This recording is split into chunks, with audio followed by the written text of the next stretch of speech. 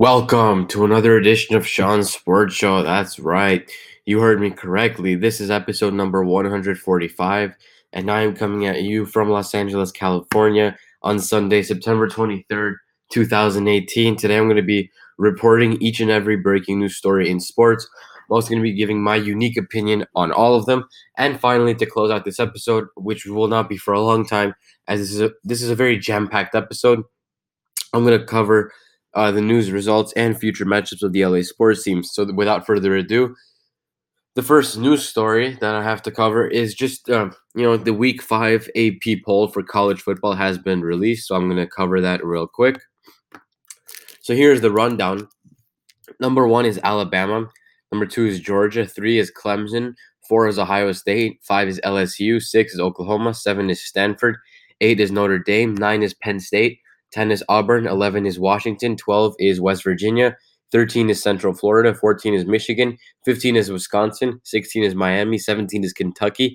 18 is Texas. 19 is Oregon. 20 is BYU. 21 is Michigan State. 22 is Duke. 23 is Mississippi State.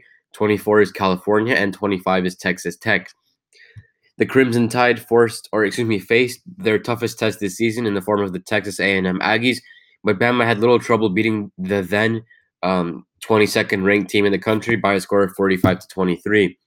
Quarterback Tua Tagovailoa's Heisman Trophy candidacy was bolstered by a performance in which he threw for almost 400 yards and 4 touchdowns and rushed for another touchdown. According to ESPN Stats and Info, Alabama is off to its most dominant start in nearly 40 years.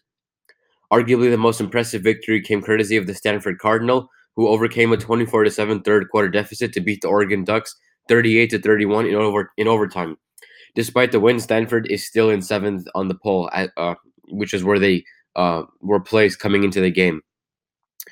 They appeared to be dead to rights late in the third quarter, with the Ducks driving to potentially take a 31-7 lead, but Joey Alfieri scooped a bad snap over Oregon QB Justin Herbert's head and returned it 80 yards for a touchdown. Stanford cut further into its deficit with a 22-yard touchdown run by running back Bryce Love on the next drive. A Ducks touchdown with 4:29 remaining appeared to put the game away at 31-21, but the Cardinals scored quickly to restore the 3-point deficit and then recovered another fumble with 51 seconds left. After Jed Toner's 32-yard field goal forced overtime, tight end Colby Parkinson made a remarkable 23-yard touchdown catch by tipping KJ Costello's pass to himself in the end zone. Stanford's Alameen Murphy then intercepted Herbert on a 4th down pass to the end zone to steal the most improbable comeback of the season.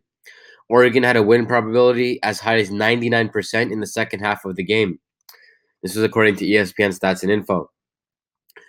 The Ducks stood to rise significantly in the rankings with the win, but instead they moved up just one spot from 20th to 19th on the list. Georgia and Clemson enjoyed double-digit victories over conference opponents Saturday, with the Bulldogs beating Missouri 43-29 and the Tigers beating Georgia Tech 49-21. Ohio State also destroyed Tulane 49-6 in head coach Urban Meyer's first game back on the sideline following his suspension, as we've all heard it.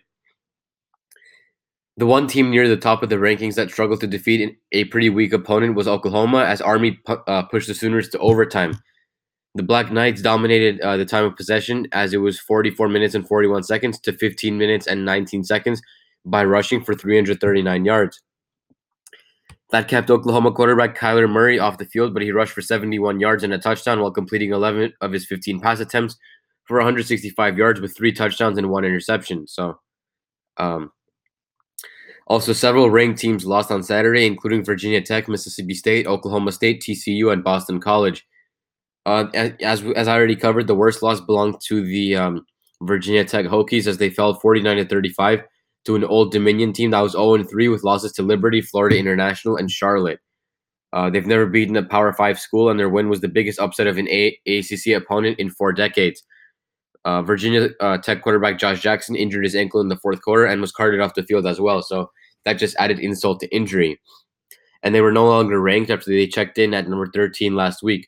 The AP Top 25 could experience a significant shakeup next week, with number 9 Penn State hosting number 4 Ohio State and number 7 Stanford traveling to take on number 8 Notre Dame. So I'm very excited for those matchups.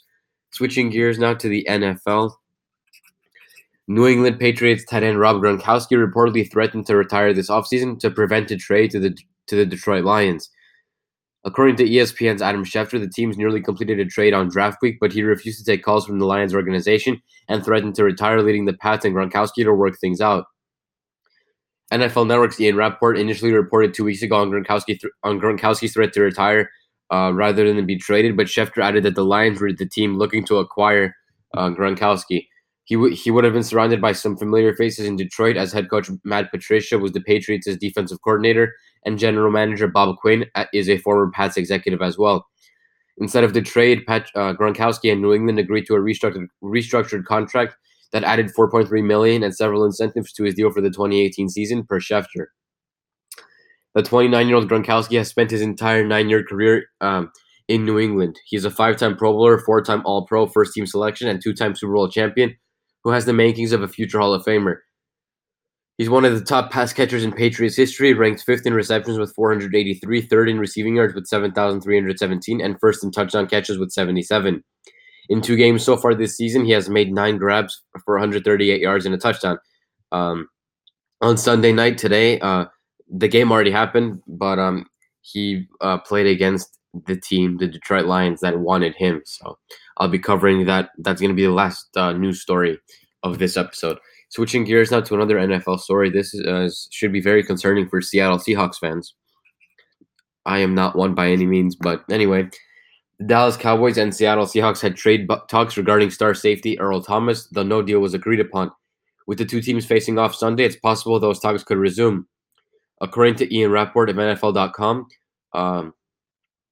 quote, while the two sides have not spoken since before Thomas reported to the Seahawks to begin the season, there are several people inside the Cowboys organization who hope Sunday's game will serve as the impetus to begin conversations again. The Dallas contingent arrived in Seattle with open ears about that possibility. He was not amongst the team's inactives on Sunday. However, it appears the Cowboys may have competition from an early season Super Bowl contender. Quote, the Seahawks have engaged in trade talks with teams including the Cowboys about Thomas, but the Kansas City Chiefs have emerged as a candidate if a deal is made before the October 30th trade deadline, sources said, according to ESPN.com's Chris Mortensen. While it may seem unusual for teams to strike a deal right after facing one another, Rapport noted that, quote, last year the Seahawks traded for left tackle Dwan Brown right after playing his old team, the Houston Texans. Mortensen provided additional insight into the talks between the Cowboys and Seahawks. Quote, one league source told ESPN's Adam Schefter that a trade sending Thomas to Dallas is, quote, a super long shot. Seattle already has turned down a second-round draft pick from the Cowboys and wanted more for Thomas. Some sources around the league believe that the Seahawks did not want to trade Thomas until after they played the Cowboys in their home opener on Sunday. Thomas is also a longtime Cowboys fan who told the team's head coach Jason Garrett, quote, if y'all have the chance, come get me, after a December game last year, per Jeremy Bergman of NFL.com.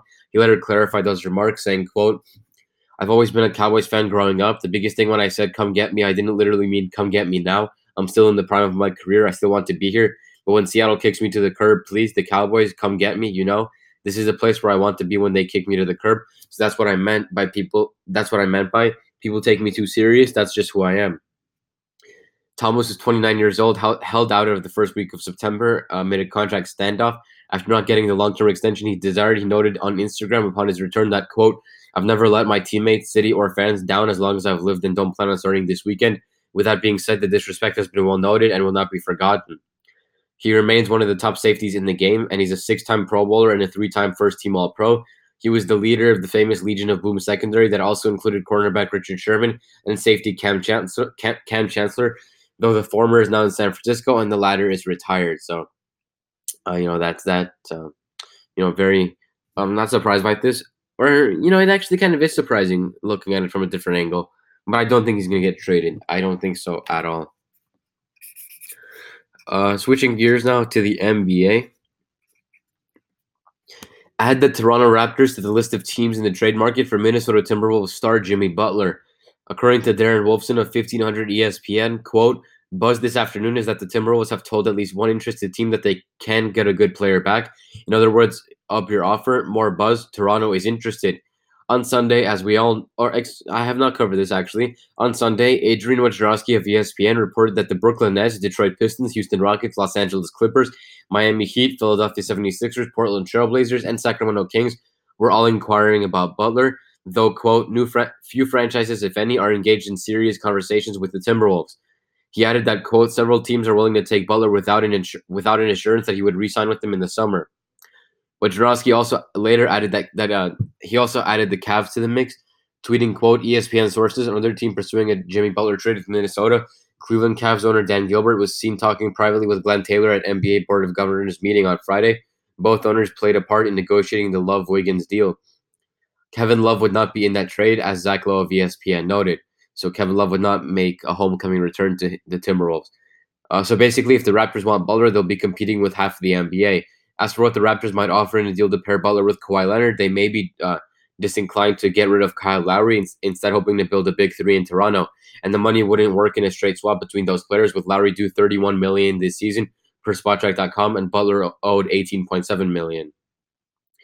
A trade for Serge Ibaka and Og Anunoby would work from a financial perspective. However, though the Raptors would find themselves in a position with two players who could simply walk in free agency next summer in Leonard and Butler at the expense of giving away some young players. On the other hand, a trip to the NBA Finals or even a title might convince Leonard and Butler to sign long-term extensions to play with one another. So it's very interesting, but I don't see the Raptors pulling the trigger and trading for Butler. I just don't really see it happening. Switching gears back to the NFL. The Tampa Bay Buccaneers are hoping, quote, Fitzmagic can continue even after Jameis Winston's 3-game suspension comes to an end. Ryan Fitzpatrick will be the one who lines up under center for the Buccaneers in Week 4 against the Chicago Bears, reported Jay Glazer of Fox Sports via Mike Florio of Pro Football Talk. Fitzpatrick will remain the starter until he does, quote, something dramatically bad. Per Glazer, Winston has 1 game left on his 3-game suspension to start the 2018 season for violating the NFL's personal conduct policy, stemming from a March 2016 incident in which he allegedly groped a female Uber driver. The 24-year-old signal caller apologized for his actions via NFL Network's Ian Rapoport.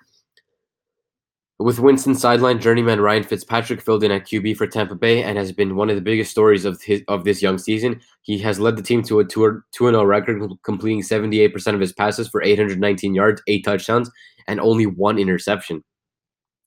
His 417-yard, 4-touchdown performance in Week 1 and 402-yard, 4-touchdown performance in Week 2 earned the veteran back-to-back NFC Offensive Player of the Week honors. Although many assumed Winston would be back in the lineup upon return, Buccaneers general manager Jason Licht revealed on WFLA TV in August that nothing was guaranteed for the former Pro Bowl quarterback, saying, quote, I don't think it's fair to say right now that he's going to be the guy, Licht said. He also noted that there was a couple of factors that could come into play. For starters, Tampa Bay's schedule would not make it easy for Winston to return in Week 4. The Bucs enter their game against the Bears on a short week, having played the Pittsburgh Steelers on Monday Night Football in Week 3, which that game is tomorrow. Also, the team's bye week in Week 5 would provide Winston with more time to get kind of reacclimated with the offense if that's the direction that the team wants to go. On the other hand, Licht acknowledged Fitzpatrick's play could control the situation, saying, quote, if Ryan Fitzpatrick, Ryan Griffin, whoever it is playing lights out, I don't think it's fair just to say, yes, automatically Jameis is going to be the guy, Licht said. And he said this in August. Now he may be, Dirk in particular, he's got some time to think about that. Well, Fitzmagic forced the Buccaneers to make a difficult decision by getting off to an unbelievable start this season, and the team has no choice but to ride the momentum. It certainly didn't hurt Fitzpatrick's case to have 3-time Pro Bowler Deshaun Jackson in his corner as well. Fitzpatrick has played for 7 teams in his 14-year career, and even though he entered the season with a career record of 48, 70, and 1, he does bring stability to the QB position. He led Tampa Bay to a 2-1 record when Winston missed 3 games last season due to a shoulder injury. Also, it was just 3 years ago that he led the New York Jets to a 10-6 record, missing out on the playoffs due to a tiebreaker. After being taken with the top pick in the 2015 NFL Draft, Winston has gone 18-27 as a starter in the NFL.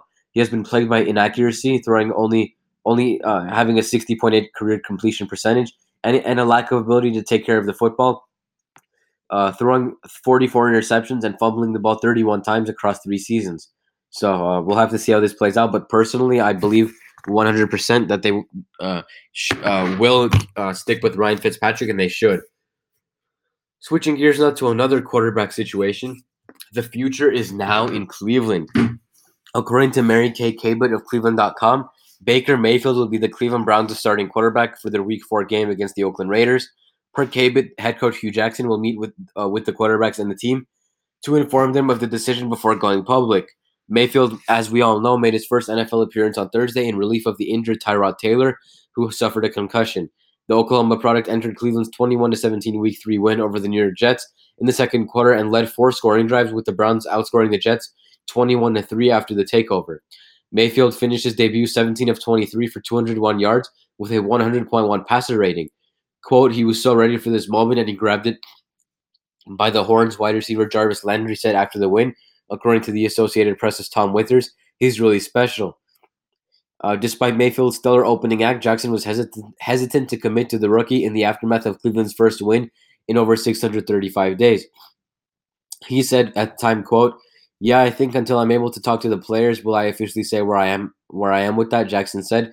Friday, per NFL.com's Kevin Patra, "I've given the players the weekend off, obviously, so I'm going to take my time because I have some time, and I'm going to get an opportunity to meet with them here Monday morning and kind of go from there." So I believe they made the right choice here because Mayfield has the momentum, and it just seems like the right move, in my opinion. Switching gears now to another quarterback situation. The Arizona Cardinals couldn't have picked a more pressure-packed scenario for rookie quarterback Josh Rosen to make his NFL debut.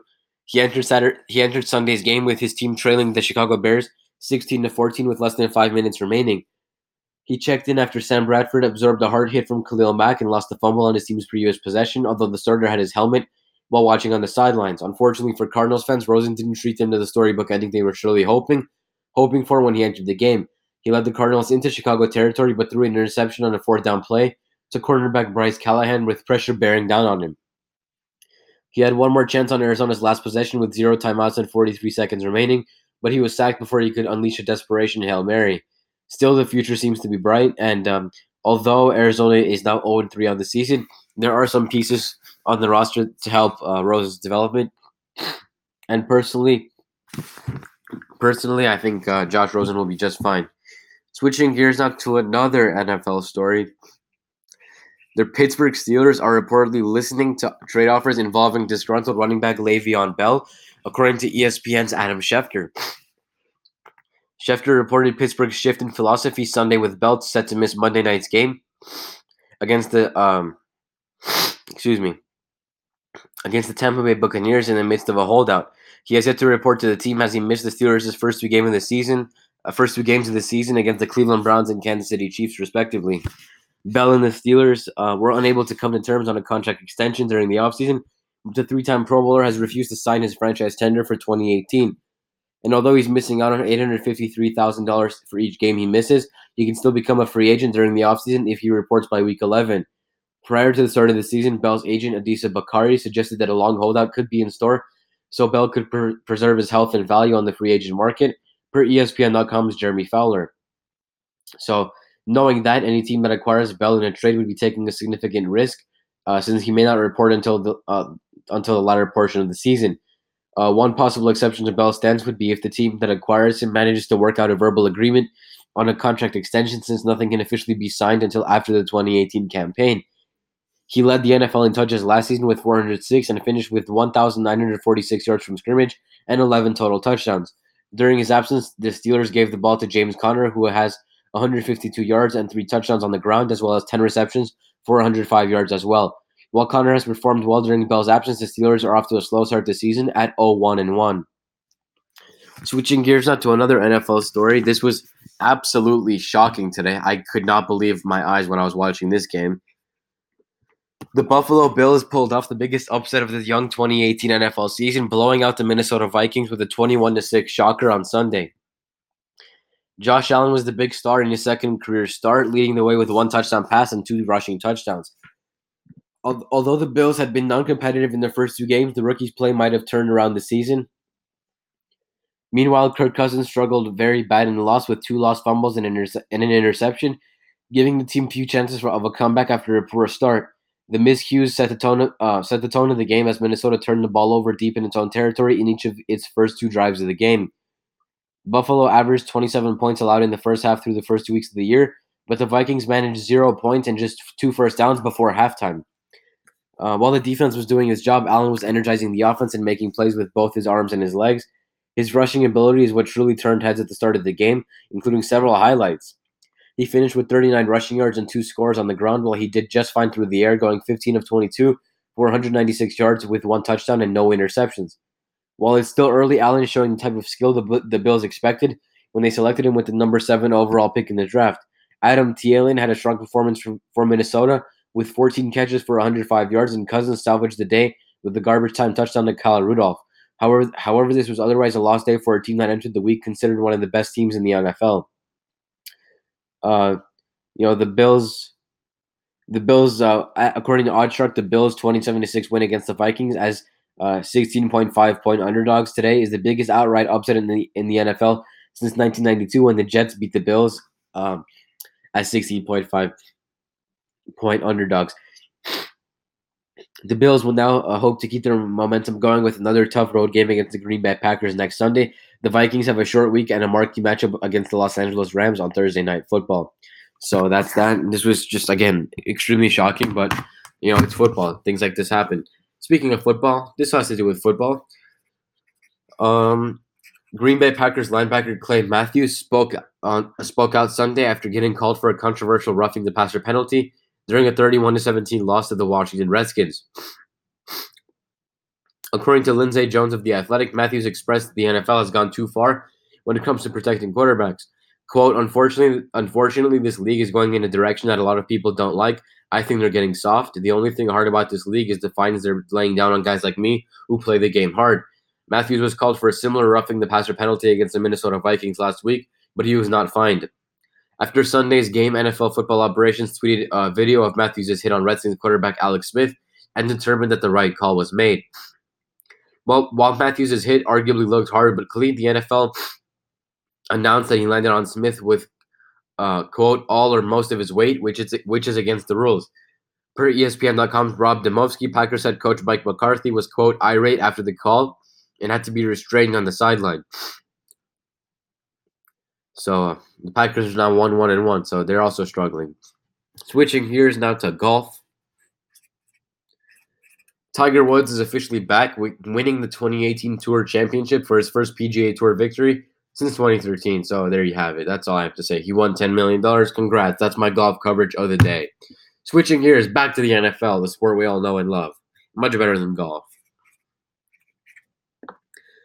San Francisco 49ers quarterback Jimmy Garoppolo could miss significant time after he was carted off the field with a non-contact injury during Sunday's game loss to the Kansas City Chiefs. 49ers head coach Kyle Shanahan said, quote, with Jimmy, we're fearing ACL. We'll find out tomorrow. I haven't had a chance to talk to him yet. I feel for him. He will undergo an MRI on Monday to assess the severity of the injury, according to Mike Garafolo of the NFL Network. A serious injury could be devastating for the QB. The former New England Patriots backup made only 2 starts in 3.5 seasons with the Pats, but found new life after being traded to the Niners last season.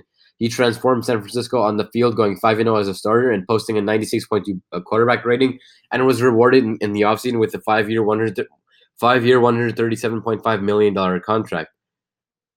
So he has taken advantage of the opportunity, totaling 718 passing yards and 5 touchdowns with 3 interceptions through 3 games in 2018. If he does miss time, which he most likely will, the Niners will have to try to survive with C.J. Beathard, I don't know how to pronounce the last name, at quarterback. So good luck with that, San Francisco. Switching gears now to another NFL story, just all NFL today on this podcast mostly. Seattle Seahawks safety Earl Thomas tried to show the Dallas Cowboys what they missed out on by bowing to the sidelines after an interception on Sunday. Quote, I felt like that was just in the moment, and if they was going to trade for me and extend me, they should have did it, Thomas said after the game per Curtis Crabtree of Pro Football Talk. The Pro Bowler had 7 tackles and 2 interceptions in the 24-13 Seattle win. While the Cowboys were unable to trade for Thomas during the offseason, I already covered they might open conversations again, so much of the same. And that's all we have for the breaking news section of this episode. Now I'm going to be transitioning into the LA sports teams, starting with the LA Dodgers. The Dodgers played the San Diego Padres in. Wait a second. The Dodgers played the San Diego Padres in the second it was the third of a 3-game series. The Dodgers destroyed them 14-0. So the Dodgers improved to 87-69, and the Padres fall to 62-94. So the Dodgers took 2 out of 3 from the Padres, and they went 5-1 in their last home set of the season. The Dodgers' next game is tomorrow at 6:40 p.m. Pacific Time, 9:40 p.m. Eastern, against the division rival Arizona Diamondbacks, who are out of playoff contention, but will probably try to ruin the Dodgers this season anyway, just for the heck of it. And this is the Dodgers' second last series of the season, regular season. So that's the Dodgers. The Angels, meanwhile, they lost to the Houston Astros 6-2. So the Angels got swept by the Astros. Not much of a surprise there. The Angels have now lost 5 straight games, and they open their second last series tomorrow at 7:07 p.m. Pacific Time, 10:07 p.m. Eastern, against the Texas Rangers. Taking a look at the MLB standings, the Dodgers are still a game and a half ahead of the Rockies, as the Rockies, I believe, because the Rockies beat the Diamondbacks today 2-0. So since the Dodgers and Rockies won, the Dodgers are only still a game and a half ahead.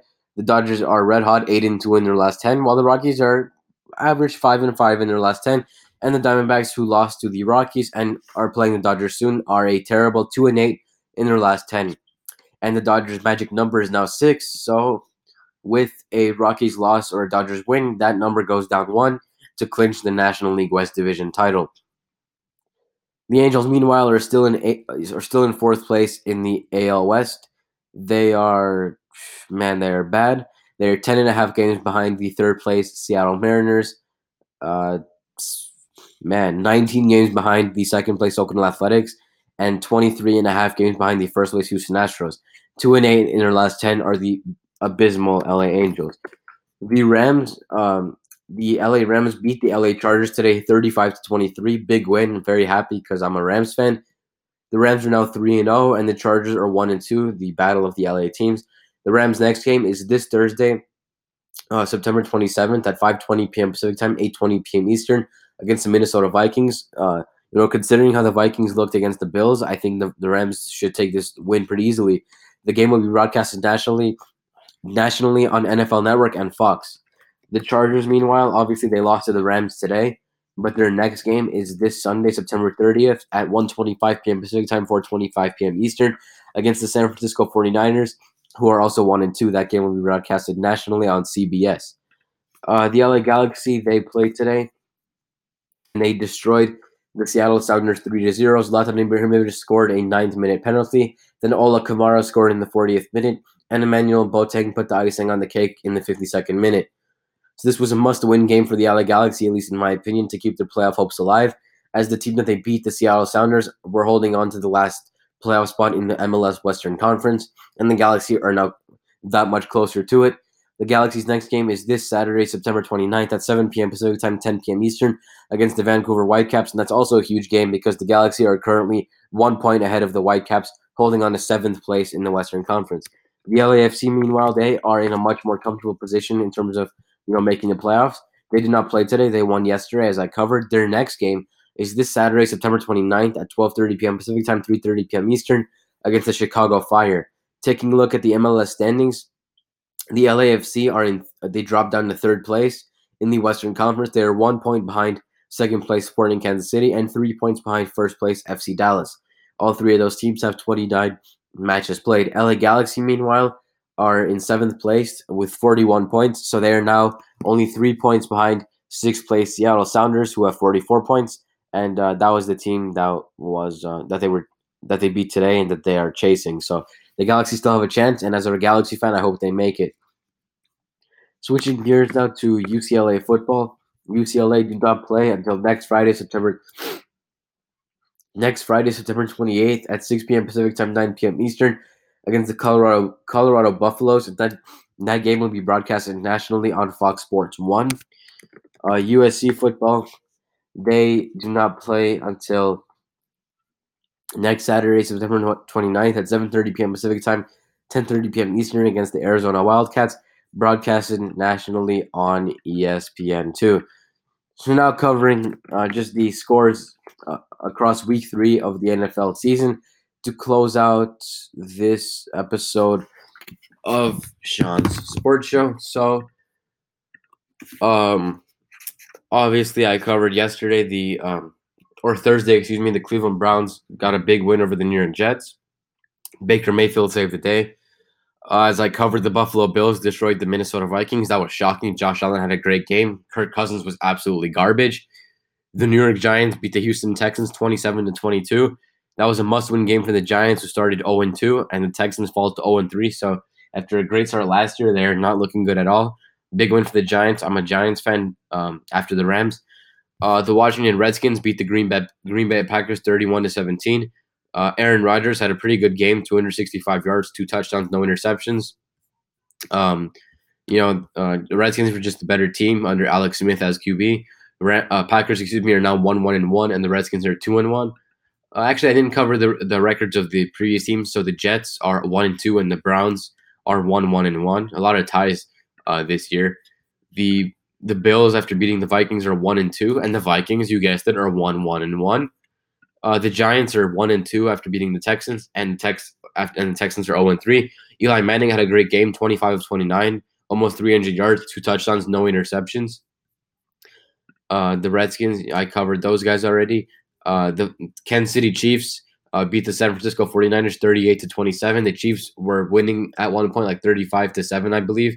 So they were running away with it, but then the 49ers tried to make a comeback and they could not. Jimmy Garoppolo was injured, unfortunately. He might have a very bad injury, but coming into the injury, he was great, 20 for 30, 250 yards, 2 touchdowns, no interceptions. The Niners now fall to 1-2, and the Red Hot Kansas City Chiefs are 3-0. Under Patrick Mahomes, that guy's just an absolute stud. I mean, he's just an all-time talent, in my opinion. The Miami Dolphins, they're a very surprising team. They beat the Oakland Raiders 28-20, so the Dolphins are 3-0, and the Raiders are 0-3. If anything, I would have predicted the opposite of that. Derek Carr of the Raiders was okay, 27 of 39 for almost 400 yards, but only 1 touchdown and 2 interceptions. So the Dolphins are looking good. What can I say? The Philadelphia Eagles played the Indianapolis Colts. It was Carson Wentz's first game back. The Eagles won 20-16. So the Eagles are now 2-1, and the Colts are 1-2. Andrew Luck of the Colts was great, 25 of 40, 164 yards and a touchdown. So Carson Wentz was very good as well, 25 of 37, 255 yards, a touchdown, and an interception. Not the best, but for his first game back, I think that's more than good. In a very strange game, the Tennessee Titans beat the Jacksonville Jaguars 9-6. Not a very common football score. So the Titans are 2-1, and the Jaguars are 2-1 after the result. Marcus Mariota, 12 for 18, 100 yards, no touchdowns, no picks. Blake Bortles, same story, 21 for 34, 155 yards, no touchdowns, no picks. I mean, the Jaguars didn't score a touchdown. They had 2 field goals, and the Titans, I don't think they scored a touchdown either. Yeah, they did not. They had 3 field goals. So 3 field goals versus 2 field goals. Must-see TV right there. The Carolina Panthers beat the Cincinnati Bengals 31-21. So the Bengals are now back down to earth. Each team is 2-1 now. Andy Dalton was pretty bad, 29-46. 350 yards is good. 2 touchdowns is good, but 4 interceptions is bad. Cam Newton was good, 15 of 24, 150 yards, 2 touchdowns, no interceptions. So that's why the Panthers won the game.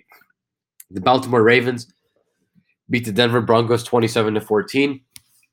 On the Broncos, Case Keenum was pretty good. 22 for 34, almost 200 yards, no touchdowns and an interception. And Joe Flacco, 25 for 40, almost 300 yards, a touchdown, and no interceptions. So that's that. Let's see. The next game this was a very good game. New Orleans Saints beat the Atlanta Falcons 43-37 in overtime. So the Saints are now 2-1, and the Falcons are 1-2. Drew Brees, man, he's an all-time great. He actually broke the all-time record for completions in NFL history today. So he went 39 of 49 for 396 yards, 3 touchdowns, and no interceptions. What a beast. Matt Ryan was stellar as well. 26 of 34, 374 yards, 5 touchdowns, no interceptions. So battle of the QBs, but Drew Brees was the one that pulled away. Obviously, Rams Chargers, as I covered. Phillip Rivers of the Chargers was pretty good, 18 of 30, 226 yards, 2 touchdowns, no picks. But Jared Goff was very, very good. 29 of 36, 350 yards, 3 touchdowns, 1 interception. So, great all around from the Rams. And then it was the Chicago Bears and Arizona Cardinals. The Bears took this 16-14, so the Bears are 2-1, and the Cardinals are 0-3. Mitch Trubisky, 224 for 35, over 200 yards, no touchdowns and interception. And Sam Bradford, He finally threw a couple touchdowns, but he was injured and he threw 2 picks as well. And the Seattle Seahawks played the Dallas Cowboys. Seahawks took it 24-13. So both teams are 1-2 after this game. Dak Prescott threw for 168 yards, so a touchdown and 2 picks. Russell Wilson was great, 192 yards, 2 touchdowns, no interceptions. And finally, the Detroit Lions beat the New England Patriots 26-10. So both teams are 1-2. Tom Brady, 14 of 26, 133 yards, 1 touchdown, 1 interception. Pretty good, but for Tom Brady, pretty bad. What can I say? And the Lions, Matthew Stafford, pretty solid, 27 of 36, over 260 yards, 2 touchdowns, and 1 interception. So, that's all we have for the NFL scores. Now we're going to cover the standings to close out this episode. In the AFC East, believe it or not, the Miami Dolphins are first at 3-0.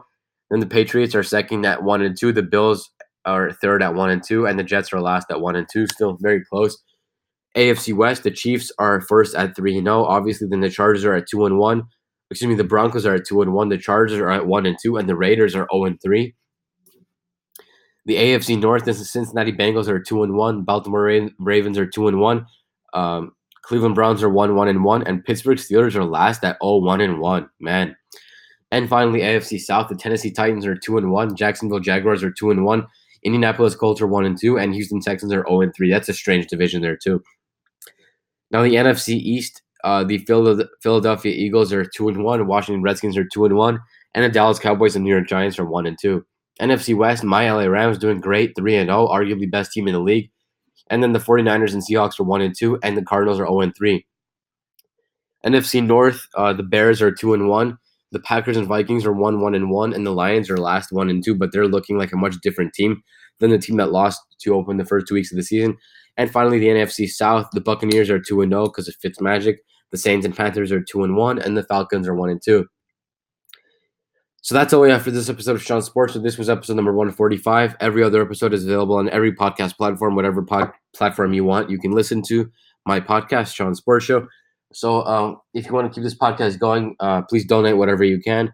I pledge to use any money that you do donate for the sole purpose of making this podcast better. So thank you so much for listening, and I'll see you guys on episode number 46, which more likely than not will be recorded and released on Monday, September 24th, 2018. So again, thanks for listening, and I'll see you then.